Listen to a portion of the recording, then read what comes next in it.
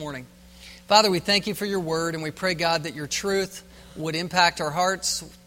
Lord, change us from one glory to the next into Christ's image. We thank you for the truth. We thank you that it stands, that it's timeless, and that it is your agent to change us. Lord, we want to bow humbly as we read these words together, words penned thousands of years ago by Moses that was for the people of Israel, and now is for your church in the New Testament age.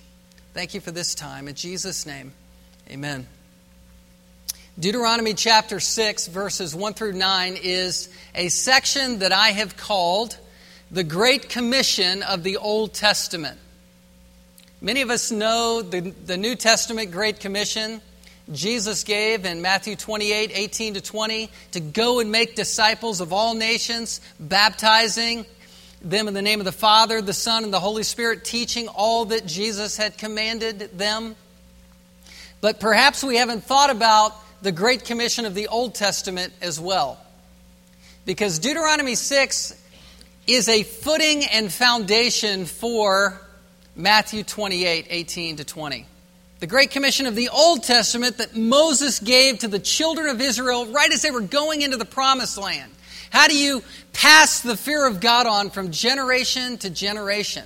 He tells us here. How do you teach people the Word of God and make disciples? He tells us here. And Jesus, if you sort of use that as a foundation, Jesus builds on that with the commission to his disciples that we are to make learners. We are to make disciples and pass the truth on from generation to generation in the church. And I'm going to show you how these two connect this morning. Probably all of us could mark the impact that someone has made in our lives. Whether it's a parent, a mentor, a teacher, Sunday school teacher, a pastor, a friend. Who's had someone who's been significant in your life to mentor you before? Just raise your hand. All right. Yeah, many of us have. And if you've never had someone mentor you with the Word of God, someone to show you how to pray, someone to show you how to study the Word of God, it's something for you to pray for. It's something for you to look forward to. Perhaps the Lord is going to bring someone into your life this week or this year, and that relationship will be so essential to your spiritual growth. Maybe you've never mentored somebody before, and perhaps this is your opportunity this morning for you to think about how you can invest yourself in the lives of other people. You know, a lot of us can point to Bible conferences or seminars or even sermons or programs or books that we've read that have helped us spiritually. But the number one thing that helps us spiritually, I believe, in the body of Christ is discipleship and disciple making. It's mentors. It's people who invest their life into your life. It's life on life. And it's where someone gives you the truth, like milk and bread and meat, and they're giving it out and applying it specifically. And that's really what makes the difference. If you've never had that in your life, I would implore you to pray for that to happen, for you to be mentored by somebody else or for you to mentor someone yourself. The Lord opens these doors to transform our lives. And I want to say this up front. Making disciples isn't something that is just in addition to your Christian life. It's commanded from Scripture. We're commanded to make disciples. We're commanded not just to give the Word of God, to give the gospel out. We're supposed to do that as missionaries, yes. But we're commanded to go and sit with people and build relationships with people. Relationships that surround the Word, that are surrounded by the Word of God, that bespeak the gospel, that promote Christ and His glory. We're commanded to do that. We're commanded to invite people into the local church for them to be baptized in the name of the Father, the Son, and the Holy Spirit. We're commanded them, watch this, to teach all that Jesus commanded the first disciples. That's what we're called to do. You say, well, are we supposed to just teach the Gospels, or are we supposed to teach what Paul taught and Peter taught and John taught? Well, think about it this way. Paul, Peter, and John, you know what they were teaching in their own words? Everything that Jesus had taught them.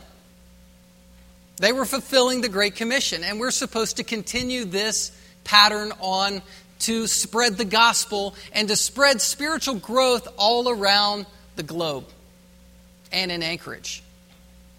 Spreading the gospel and making learners.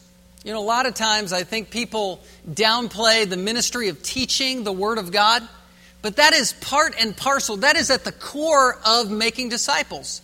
Teaching all that I've commanded you. We have a K through 12 ministry that meets on our campus. That's our largest ministry. Grace Christian School. What is it doing? It's teaching. We have Alaska Bible College that is coming as part of the classes are going to be hosted here this fall. What's going to be going on there? Teaching. Well, we say, well, that's very academic, isn't it? Well, not if you look at it in terms of making disciples. This is our ministry. But it's bigger and broader than just academics and curricula. It's having a cup of coffee with somebody. It's having a conversation with somebody. It's building a relationship. It's saying to your brother or sister in Christ, you know what? I'm committed to you. I'm going to build a relationship with you. Let's pray together. You've got a question regarding a Bible truth. Let's not look at it across the table from each other. Let's sit next to each other and open the Word of God and read about it together. You know, you've got this need in your life. Let me be your prayer partner. Let me pray for you over an extended period of time as your brother or sister in Christ. That's discipleship. That's being a learner and passing down what you've learned to other people. And that is what Moses was promoting in Deuteronomy chapter 6. Throughout the Bible, this is pictured as parenting. The Apostle John, he said he had no greater joy than to see his children walking in the truth. 3 John chapter 1, verse 4. Paul said, "You are my glory and joy," a very paternal term to the church in 1 Thessalonians chapter 2 and 3. Jesus looked at the crowd and said, you know what? You're asking me where my mother and my brothers are, but you are my mother and my brothers. For whoever does the will of my Father in heaven is my brother and sister and mother. This is how you should view each other, and this is how you should view your calling as a Christian. Making a disciple, I want to just say this again, to make disciples is commanded. It's not an option to just ignore this idea as something that other people do. You are commanded to build relationships and make learners of Christ. It's what we are. It's who God made us to be. It's why we should study the Bible. Do we study for our own hearts? Yes. But you should study for others. Why do we pray? We pray for our own hearts, for our own walks? Yes. But we should pray for others. It's commanded. It's making disciples. There are several connections between Deuteronomy 6 and Matthew 28.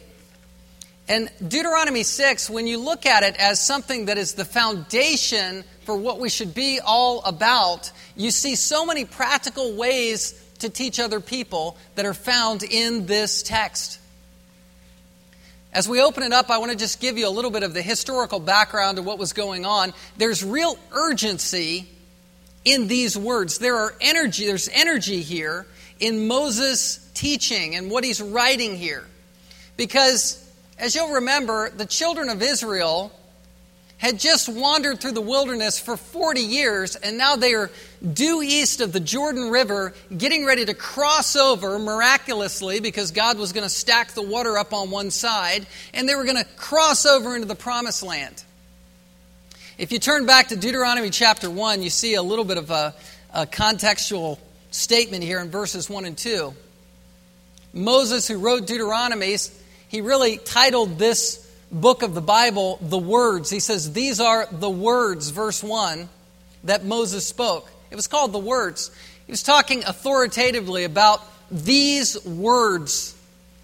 And Deuteronomy, that title came because that title means second law. And what he was doing here is he wasn't stating a new law, but he was re-giving the law that he had written already. He had written the book of Exodus, remember, where the Ten Commandments are found and explained in Exodus chapter 20 and following.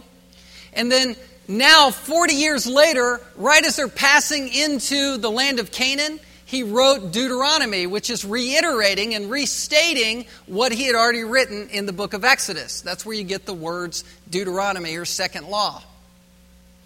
And there's urgency here because what should have taken only 11 days in terms of a journey out of Egypt to the promised land took 40 years. Look at verse 2. It is 11 days' journey from Horeb by the way of Mount Seir to Kadesh Barnea. They went those 11 days. They sent the 12 spies in. Two of them, Joshua and Caleb, manned up and they said, look, let's go for it. Let's take the hill. The others said, we're scared of the giants. We're not going. And so they convinced everybody to basically disobey the Lord. And what happened is the first generation fell in the wilderness. Only Joshua and Caleb were permitted as part of that first group to go into the promised land. Not even Moses was going to be able to go. We know that he was obeying the Lord faithfully as Israel's hero and 4-star general, the greatest leader that Israel ever knew. He was smacking the rock obediently. Water was flowing from it. But then became frustrated himself, and instead of speaking to the rock, which God had commanded him to do, he struck it again. It's a picture of great disobedience as the rock represented Christ, and he was disobeying God's command, and so he was forbidden to go into the promised land. But Moses unselfishly was saying, I am now commissioning you as your general, as your father in the faith, to send you into the promised land as the second generation. And that's exactly what they were going to do. But he wanted to equip them. He wanted to send them with equipping, with a strategy, with a plan for the fear of God to be passed down from generation to generation to the people of Israel. A major theme, as you turn back to Deuteronomy 6, a major theme in this book is obedience. It's 34 chapters long, and chapters 5 through 26 talk about obeying the Lord. It's what God expects from His people. And chapter 5, which is right before this section, is the Ten Commandments. And so Moses has just said, listen, this is what you are to obey. And now as you go into chapter 6, he's saying this is the impact of that obedience. This is what this will look like for your people, for the Israelites. And this is how you obey the Ten Commandments. It's what it looks like in shoe leather faith. If you're breaking down this section of verses 1 through 9, verses 1 through 3 is Moses' vision statement. This is Moses casting a vision for the people of Israel, for millions of people crossing the Jordan into the promised land. And then verses 4 through 9 is the practical application, the how-to in terms of living it out. But let's look first at Moses' vision statement.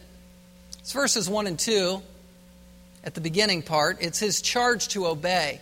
It says, this is the commandment, the statutes, and the rules that the Lord your God commanded me to teach you. Let's stop there.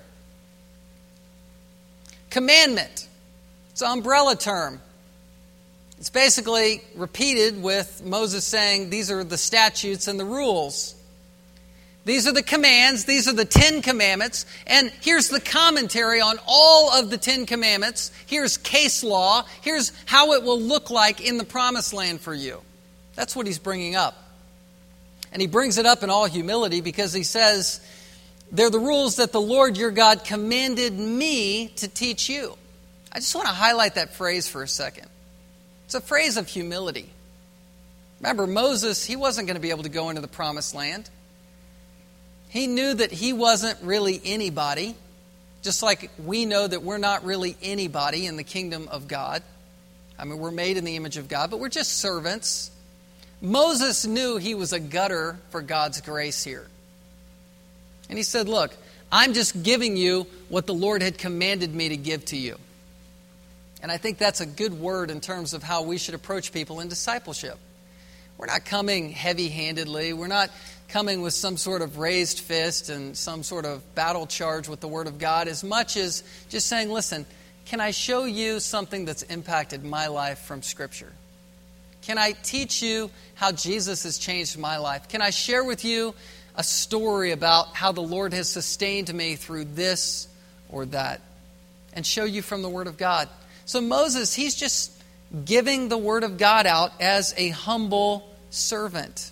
And I appreciate that tone of humility. He knew he was just a mouthpiece for the Lord. But as he was giving the Word of God, he knew that there was shoe leather to it. Look at verse 1 again. That you may do them in the land that you're going over to possess it. He wanted them to be doers of the word, not just hearers only, James 1:22. He wanted it to come to life, and he wanted it to hit their heart. Look at verse 2. That you may fear the Lord your God, you and your son and your son's son, by keeping all his statutes and his commandments. Moses didn't want him just to obey. He didn't just want raw obedience. Moses wanted there to be a transference of the Word of God down from one generation to the next, so that the fear of God would transfer down from one generation to the next. This is our goal in the home, by the way. We want to transfer down the fear of God to our kids. If there's one thing that we do in our lifetime, that's what we should do. This passage has eaten me alive this week. It's hard to meditate on passages like these when you feel very, very busy. But here's the priority: transferring down the fear of God to your kids. And in the New Covenant, Jesus' Great Commission, it's to transfer the fear of God and make disciples not just in your home, but out in the world, in relationships, or in the church with people who need to hear from you, where you can give the Word of God to them and bring the fear of God into their lives. Now you say, what is the fear of God? Well, it's not shrinking back fear. It's reverential awe of God. You want people to have a high view of God, a wide view of God, a big view of God. And Moses is showing us how to do this. He's saying that this kind of transferring of the fear of God goes to you and your son and your son's son. Just stop and think about that for a second. This is exponential impact. Moses is talking about 100 years of impact where the Word of God is transforming people's lives. It's you, it's your kid, and then you're thinking about your grandkid, and you're thinking about your great-grandkid in this process. Isn't that great? Think about how much of an impact that is. It's a massive pyramid scheme. It's a sanctified Amway, right here. It's the advancement of the invisible kingdom of God, where people are being transformed just because you were willing to have a cup of coffee with them, or if you don't like coffee, a Coke or whatever with them, with the Word of God. You were willing to put yourself out there. Paul, he constructed the same kind of strategy in 2 Timothy 2:2, where he said, look, you then, my child, be strengthened by the grace that is in Christ Jesus. And he's talking to Timothy, and he says, and what you've heard from me in the presence of many witnesses, entrust to faithful men who will be able to teach others also. So you got Paul to Timothy to faithful men who will then teach others also. That's how you get the whole world to hear the gospel. You say, now with the internet and with, all kinds of advanced technology and camera work, the whole world is hearing the gospel by TV. Well, I'm all for open-air preaching. I mean, I'm definitely a fan of the ministry of Billy Graham and others who have preached long and wide into open-air preaching. You've got George Whitefield, you've got Jonathan Edwards, you've got many revivals that have taken place. You've got the Jesus movement from the 1970s that covered a wide area of the world in terms of the gospel going out and people being saved. But really where it gets done is not just in the open-air preaching. It wasn't just Pentecost where the church grew. That was the beginning point. but it's through the invisible, behind-the-scenes, life-on-life ministry of discipling others.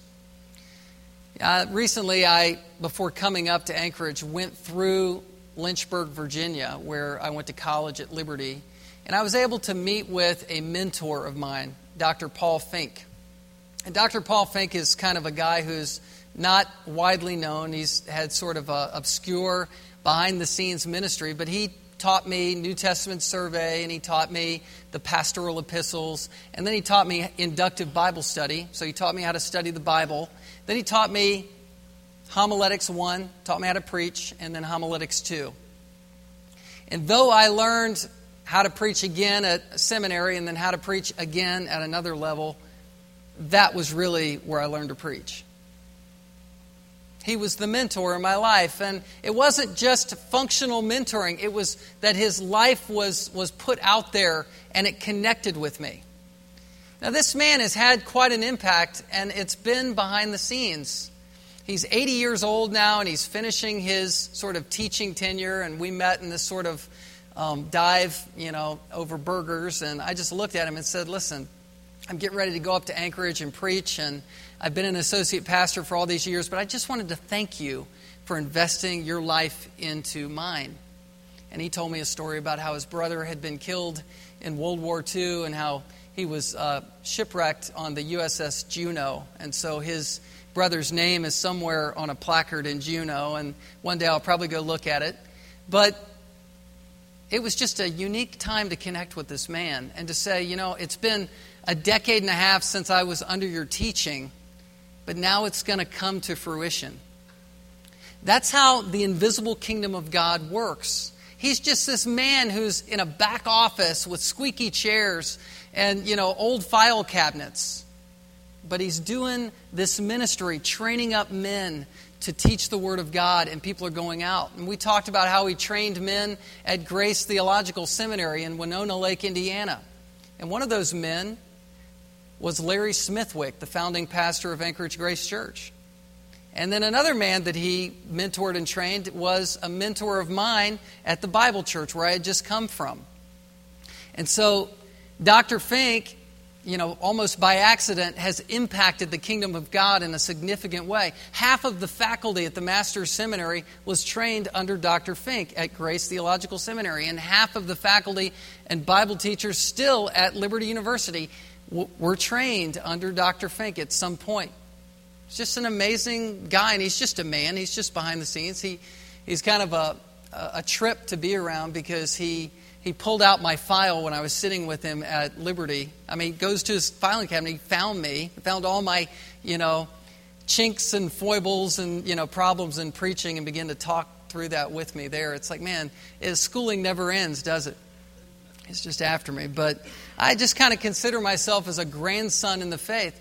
But listen, you don't know the kind of impact that you're having as you disciple children, as you teach in Awana, as you teach in Sunday school, as you put yourself out there and begin to build a relationship with a young single gal or somebody who's hurting or someone who's just been divorced, and you open your arms to that person, right? And as you do that, you're impacting the kingdom of God, and you don't even know the wide and far impact that's taking place. It's all happening in obscurity. Well, what Moses promises here is if you will obey the commands and you will fear the Lord God through this obedience, there's a reward. The end of verse 2. It says, all the days of your life, and that your days may be long. He's saying that in the promised land, your life will be long through this obedience. Look at verse 3. He says, hear therefore, O Israel, and be careful to do them, there's obedience again, that it may go well with you, and that you may multiply greatly. There's that exponential impact. It's not just open-air teaching and making disciples that just show up and leave. It's the idea of transferring the Word of God strategically through the generations. And then he says, as the Lord, the God of your fathers, has promised you, in a land flowing with milk and honey. He's saying that if you'll be obedient, you will have the promised land, which for the New Testament Christian, you know what the promised land is a symbol of? Heaven. Heaven. We're like those Old Testament saints on the precipice of going into heaven. Hebrews chapter 3 talked about the first generation, how they fell and they didn't reach the promised land, which is rest, the place of rest. But the second generation did get to enter into God's rest. And then the writer of Hebrews goes on to say, look, if you'll be faithful, you will one day enter into God's rest, which is heaven. So the land flowing with milk and honey between the Tigris and Euphrates, that fertile ground, was given as a promised land. And we have our own promised land that we're looking forward to. So we're to make disciples in our home and around us that will create this generational replication around the world as we look forward to heaven. It's a reward.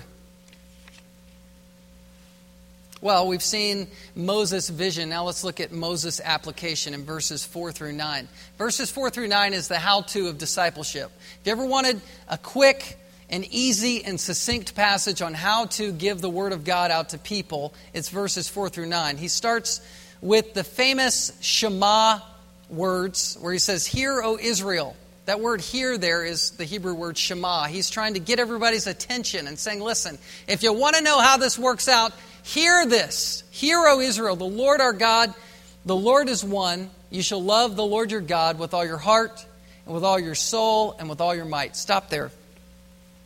Everything hinges on one thing for success. And that is something that at first might not seem very practical, but is vital. That is that you must have love in your heart for God if you're going to impact anybody for Christ. You say, yeah, but I can teach that curriculum, I can do that thing, I can serve God. But if you don't have love, you're that clanging gong, right? You don't have anything. Love for God is so powerful in terms of its witness. If you love God even a little bit in front of somebody else, it's unmistakably strong. Love for God makes us vulnerable, but it's a powerful, powerful weapon to soften hearts around us. If you love God with all your heart, mind, soul, and strength, you know what's going to happen? As you're looking upward to God, the fear of God is passing downward and outward to other people. It's true. When you love people unconditionally, that is the gospel. It's on display. 90% of your work is done. You say, but I didn't open a book. I didn't go and show the video. No, just love God with all your heart, mind, soul, and strength and wear it on your sleeve a little bit. Put yourself out there with some people and talk about how you love God, and it will transform their lives. You are discipling at that point. You love God out loud, and you're discipling. You're on the clock. You say, but I haven't gone out and evangelized on corner evangelism in a while. I haven't passed out tracts. All that is great. We need evangelists. We need creative ways to get the word out, to begin to kind of furrow the ground. But Matthew 28 is bigger than just handing out tracts. It's also starting with the gospel and then teaching all that Jesus commanded to them. And the starting point is love. Moses is wise to say, "Hear, O Israel, the Lord, our God, the Lord is one." Because what he's saying is, you are a privileged people because you've got the one true God. That's what he's saying to Israel. There's all kinds of, polytheism and false idolatry that was going on, false worship that was going on in the land of Canaan. There were all kinds of dangers where people could go into the promised land and fall into the trap of syncretism and beginning to blend their God, the true God, with false gods. The nation of Israel, the first generation, had created the golden calf, right? Melting all their gold down, and they created a calf. And I always wondered, why did they create a calf? What's so glorious about a calf?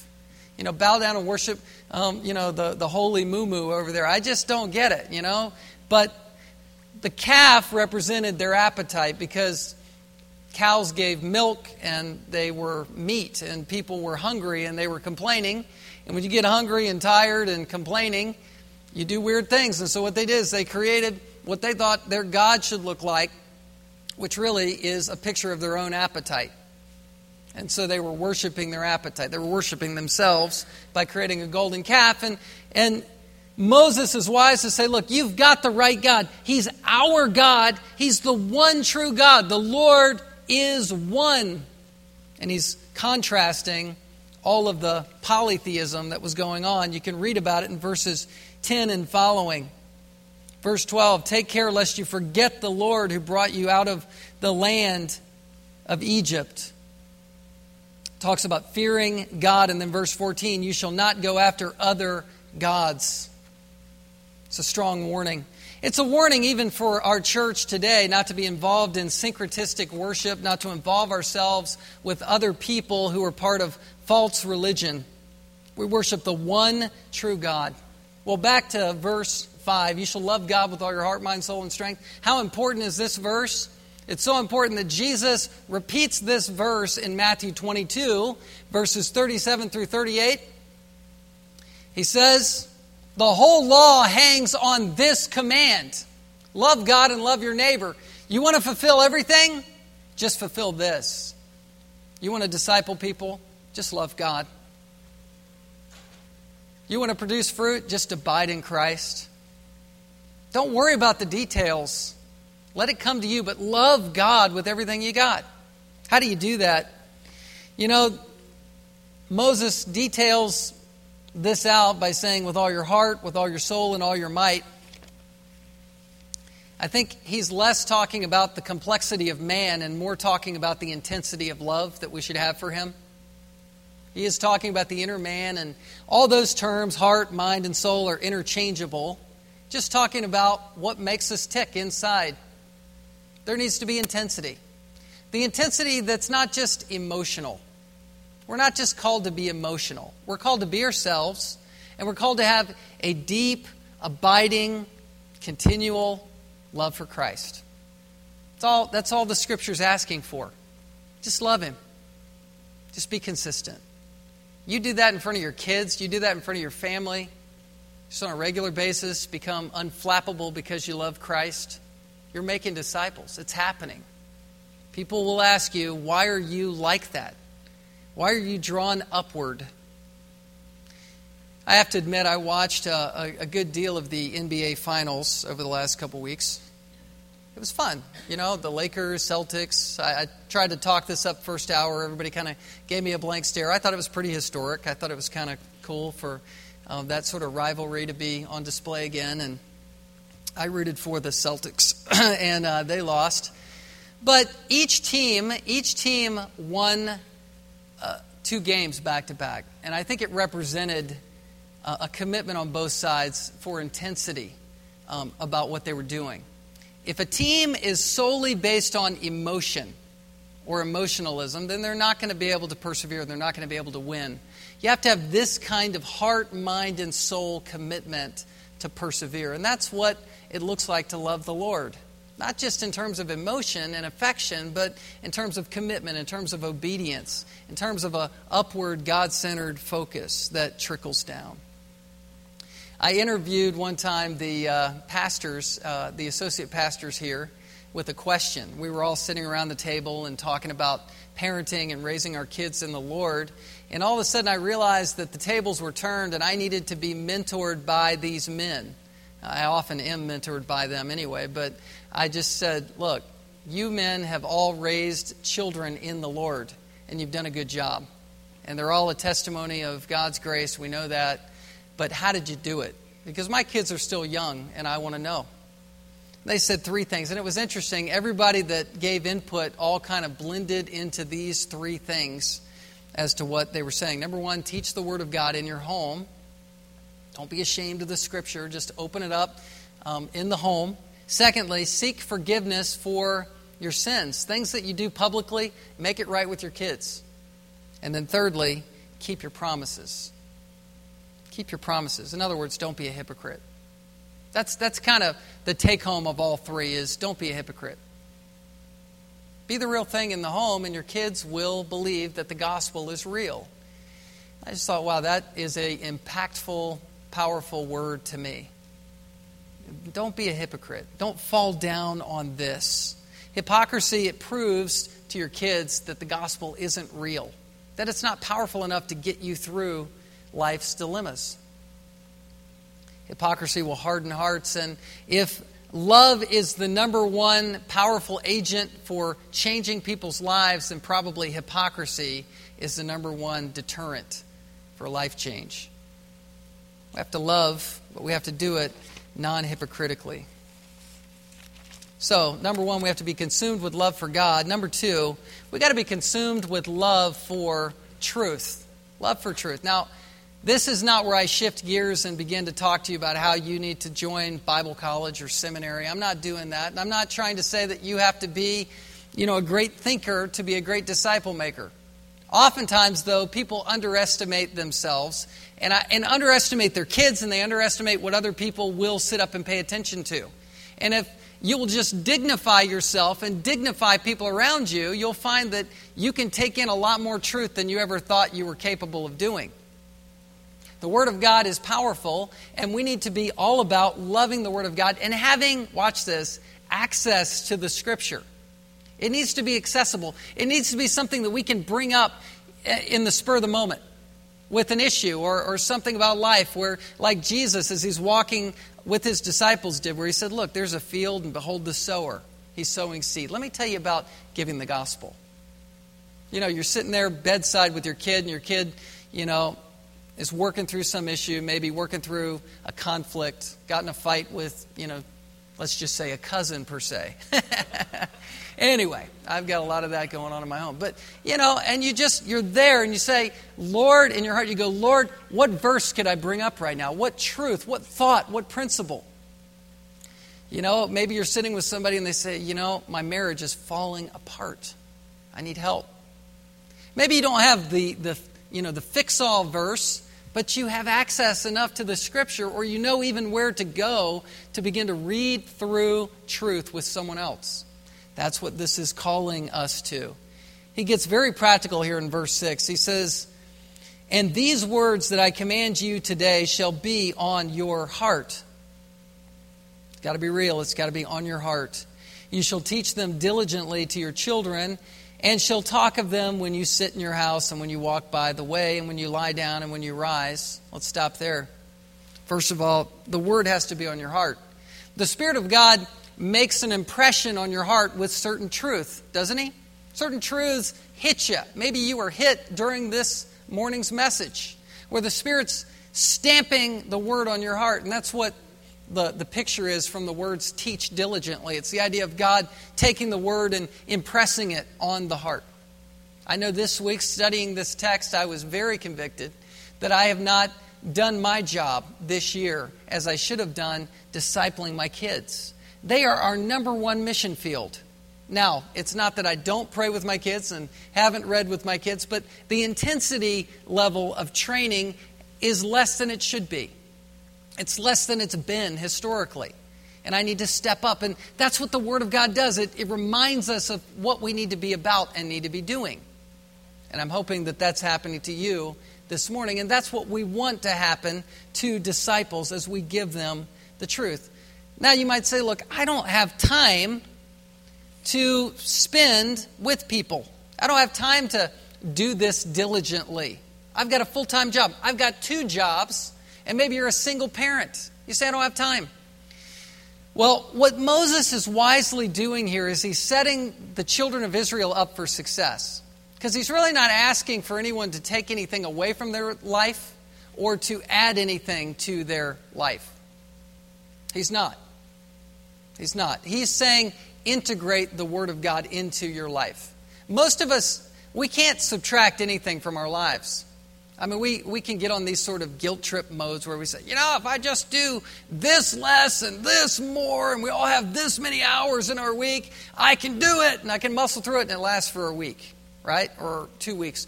Better to do this. You probably should think about your life like this. You probably don't waste as much time as you think you waste. When you rest and you sort of check out, you probably need that rest. When you do certain things that are fun that seem to be a waste of time and you're just doing it for doing its sake, that's probably a good investment of your time. Probably. So how do you teach the Word of God then in the midst of all this? Well, you got to have it on your heart, in your life, because the Word of God means something to you and because you're loving God. And then you need to look for opportunities where your life is reprioritized, where you're still doing the same stuff, you've got the same schedule, but you're willing to put yourself out there and talk about God. You say, well, how can I take time with coworkers or friends or relations? Well, just involve people in your life and meet with them and talk to them. And if the priority is giving the Word of God, the time will open up for you. Let me give you an example. I was convicted this week that I had not met with somebody that I had kind of promised some time to. And I was on my staycation this week, right, where I was home and just kind of sitting there. And I had a window of time to just call the person up. Well, I didn't change anything in my routine. I just picked the phone up and called him up, and we just started talking. And one thing led to the other, and 10 minutes turned into about 45 minutes of some pretty meaningful conversations or discussions. And we were talking about his life and his future and where he's going in ministry. It was a fantastic conversation. And then he came over with somebody else, and I needed to run an errand with me, and I just sort of was able to work it out where that became the priority. My day didn't really change. Nothing really added or was subtracted from my life per se. But I just hung out with this guy for 20, 30 more minutes. And so all of a sudden, I had found myself discipling him in that time. And it was powerful. But it wasn't something that I had to be so deliberate about and so life-altering about to fit it in. It's just when you prioritize certain things, like people and making disciples, it happens. And it kind of blooms into your life that way. And that's what he's saying. He's saying, do it, verse 7, as you're talking to them, as you're sitting in your house, as you're walking by the way. Matthew 28 put it this way. Jesus said, go while you're going along the way, make disciples. So live your life, but live your life in view of the call and command to make disciples, and it will fold together. When you lie down, when you rise up, it's typically more just tweaking our goals more than changing our schedule. It's very decompartmentalized here in Moses' strategy and his application. It's not so formal here. One pastor, J.C. Ryle, put it this way. He said, in every step you take about them, in every plan and scheme and arrangement that concerns them, do not leave out that mighty question, how will this affect their souls? Seeing people as souls, as people who need the truth, the Scripture. It's being willing to take some time with the Word of God and read it like a motorboat and read it like a glass boat.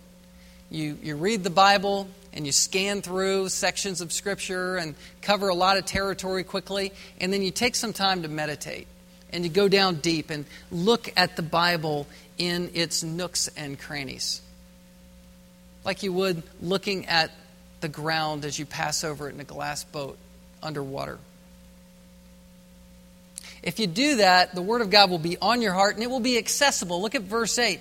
You shall bind them as a sign on your hand and as frontlets between your eyes. You shall write them on the doorpost of your house and on your gates. It's the idea that just like you have a ring on your finger or a watch on your wrist, the Word of God is accessible. The Pharisees took this too literally and too far when they created phylacteries, these little boxes that they hung on their forehead, and they stuck little scrolls of Scripture in there. It was way too literal, way too over the top, way too weird as far as a fashion statement. But anyway, it's the idea of having the Word of God like glasses where it's in your frontal vision. It's like on your doorpost of your house or on your walls, not literally on your doorpost. It's the idea that the Word of God is in your sight line all around, where you would have natural sight lines around your home so that you can be deliberate and spontaneous with the truth. Well, what happened? The children of Israel, when they went to Canaan, they were successful for a time. And then you know what happened? They fell away and they went after false gods. And ultimately, the nation of Israel, when Jesus came, rejected Jesus. They missed the point of where Moses was headed in this section. Faithful at times, but waxing and waning and ultimately rejecting Christ. And now we are in the new covenant age where we've been given the Great Commission. to make disciples, where we can pick up where they left off. Ultimately, Israel's going to come around again. However, we are in the meantime to be making disciples of all nations. We're to be fulfilling this commission. Paul passed the baton to Timothy, Timothy to faithful men, and we are part of the faithful men and women who are continuing to give the fear of God down to new people, creating a legacy. All right, here's a few take-home points. Number one, I just want to ask you, look for a Paul in your life. Pray for a Paul. Pray for a mentor. A godly woman, a godly man, somebody. Doesn't have to be older than you. Pray for that in your life. It will help you tremendously. Secondly, look for a Timothy. You say, I don't have anything to say to anybody. Well, study the Bible in the morning and then tell someone in the afternoon what you learned. Okay? I mean, it's that simple. Just get the Word of God in by iPod or by book or by studying the Word, and then share it with other people. Someone over and someone under you. Number two, don't add or subtract your life. Just reprioritize it. We talked about that. Number three, don't underestimate your ability to learn or teach, especially with kids. Don't lower the bar so low that they go, oh, the creation story again. You don't want the, oh, thank you, Noah's Ark. Don't do that. Those stories are biblical. I'm not trying to downplay the Word of God at any one point, but give them the meat and potatoes in the story of the Old Testament. Give them the truth about sin and God and His sovereignty and grace and redemption. Don't sell these children short, please. Please. They can take in so much more, and if you dignify them, it's just like putting a young child on the hunt and you put a gun in their hand. Well, if you can dignify them to do that, let's dignify them with the truth of God's Word. And they'll respect you for that and be forever grateful. Same thing with other people that we think don't have the aptitude to follow along with some heavy-duty truth. Well, try. Just try it. Say, hey, you want to have a discussion about God's sovereignty and man's responsibility? Let's hash through that. Let's talk it through. Let's talk about the atonement. Let's talk about the atonement of Christ. That can be very stimulating, and oftentimes we sell people short and wonder why nobody's interested. Well, we're called to teach all that Jesus commanded. Number 4, your children are your first mission field. We've talked about that. That's obviously true. Number 5, transparency deals with hypocrisy. If you feel like you've been too much of a hypocrite to make disciples, then be transparent and open yourself up. Be willing to reconcile with people. Number 6, not shooting for perfection, but a willingness to reconcile with people and get things right so that we can begin to disciple again. And then number 7, fill your heart with truth so it spills over onto your children and to others. We're called to love God with everything we've got and study the Bible. If you study the Bible this week and you study with other people in mind, you'll study more. Do you know that? If you study with the idea, Lord, send somebody in my life either who will teach me or who I can teach, you'll do more. And it will be more effective and more focused. And I would encourage you to study the Word of God with other people in mind. Anchorage Grace Church should be known as a disciple-making church, a church of life-on-life ministry, where you're growing together as this great, wonderful, organic vine that's just growing strong, where relationships are strong and tight and you are united together. This is why we have even the table fellowship at the end, where we've got some food that'll be out there and some coffee. It's for you to stop and connect just for a little bit of time on the Lord's Day, and then that would build throughout your weeks together as you live the Christian life together in relationship. Let's pray. Father, thank you for this time. We thank you for your truth. I pray, God, that we would be faithful to follow your commands, the command to make disciples. Lord, thank you that you are our teacher and we are your disciple. We are the ones who want to follow you, even all the way to heaven. Thank you for this morning and thank you for this flock. In Jesus' name, amen. Let's stand as we have our final dismissal. It's good to be with you with the Word of God this morning. This passage is near and dear to my heart, and I would just ask you to consider reading it through. Now that you've been taught this text in kind of a precise, word-by-word way, phrase-by-phrase way, now read it through again. Don't let the Word of God be something that you were confronted with and then you sort of forgot about what you just learned.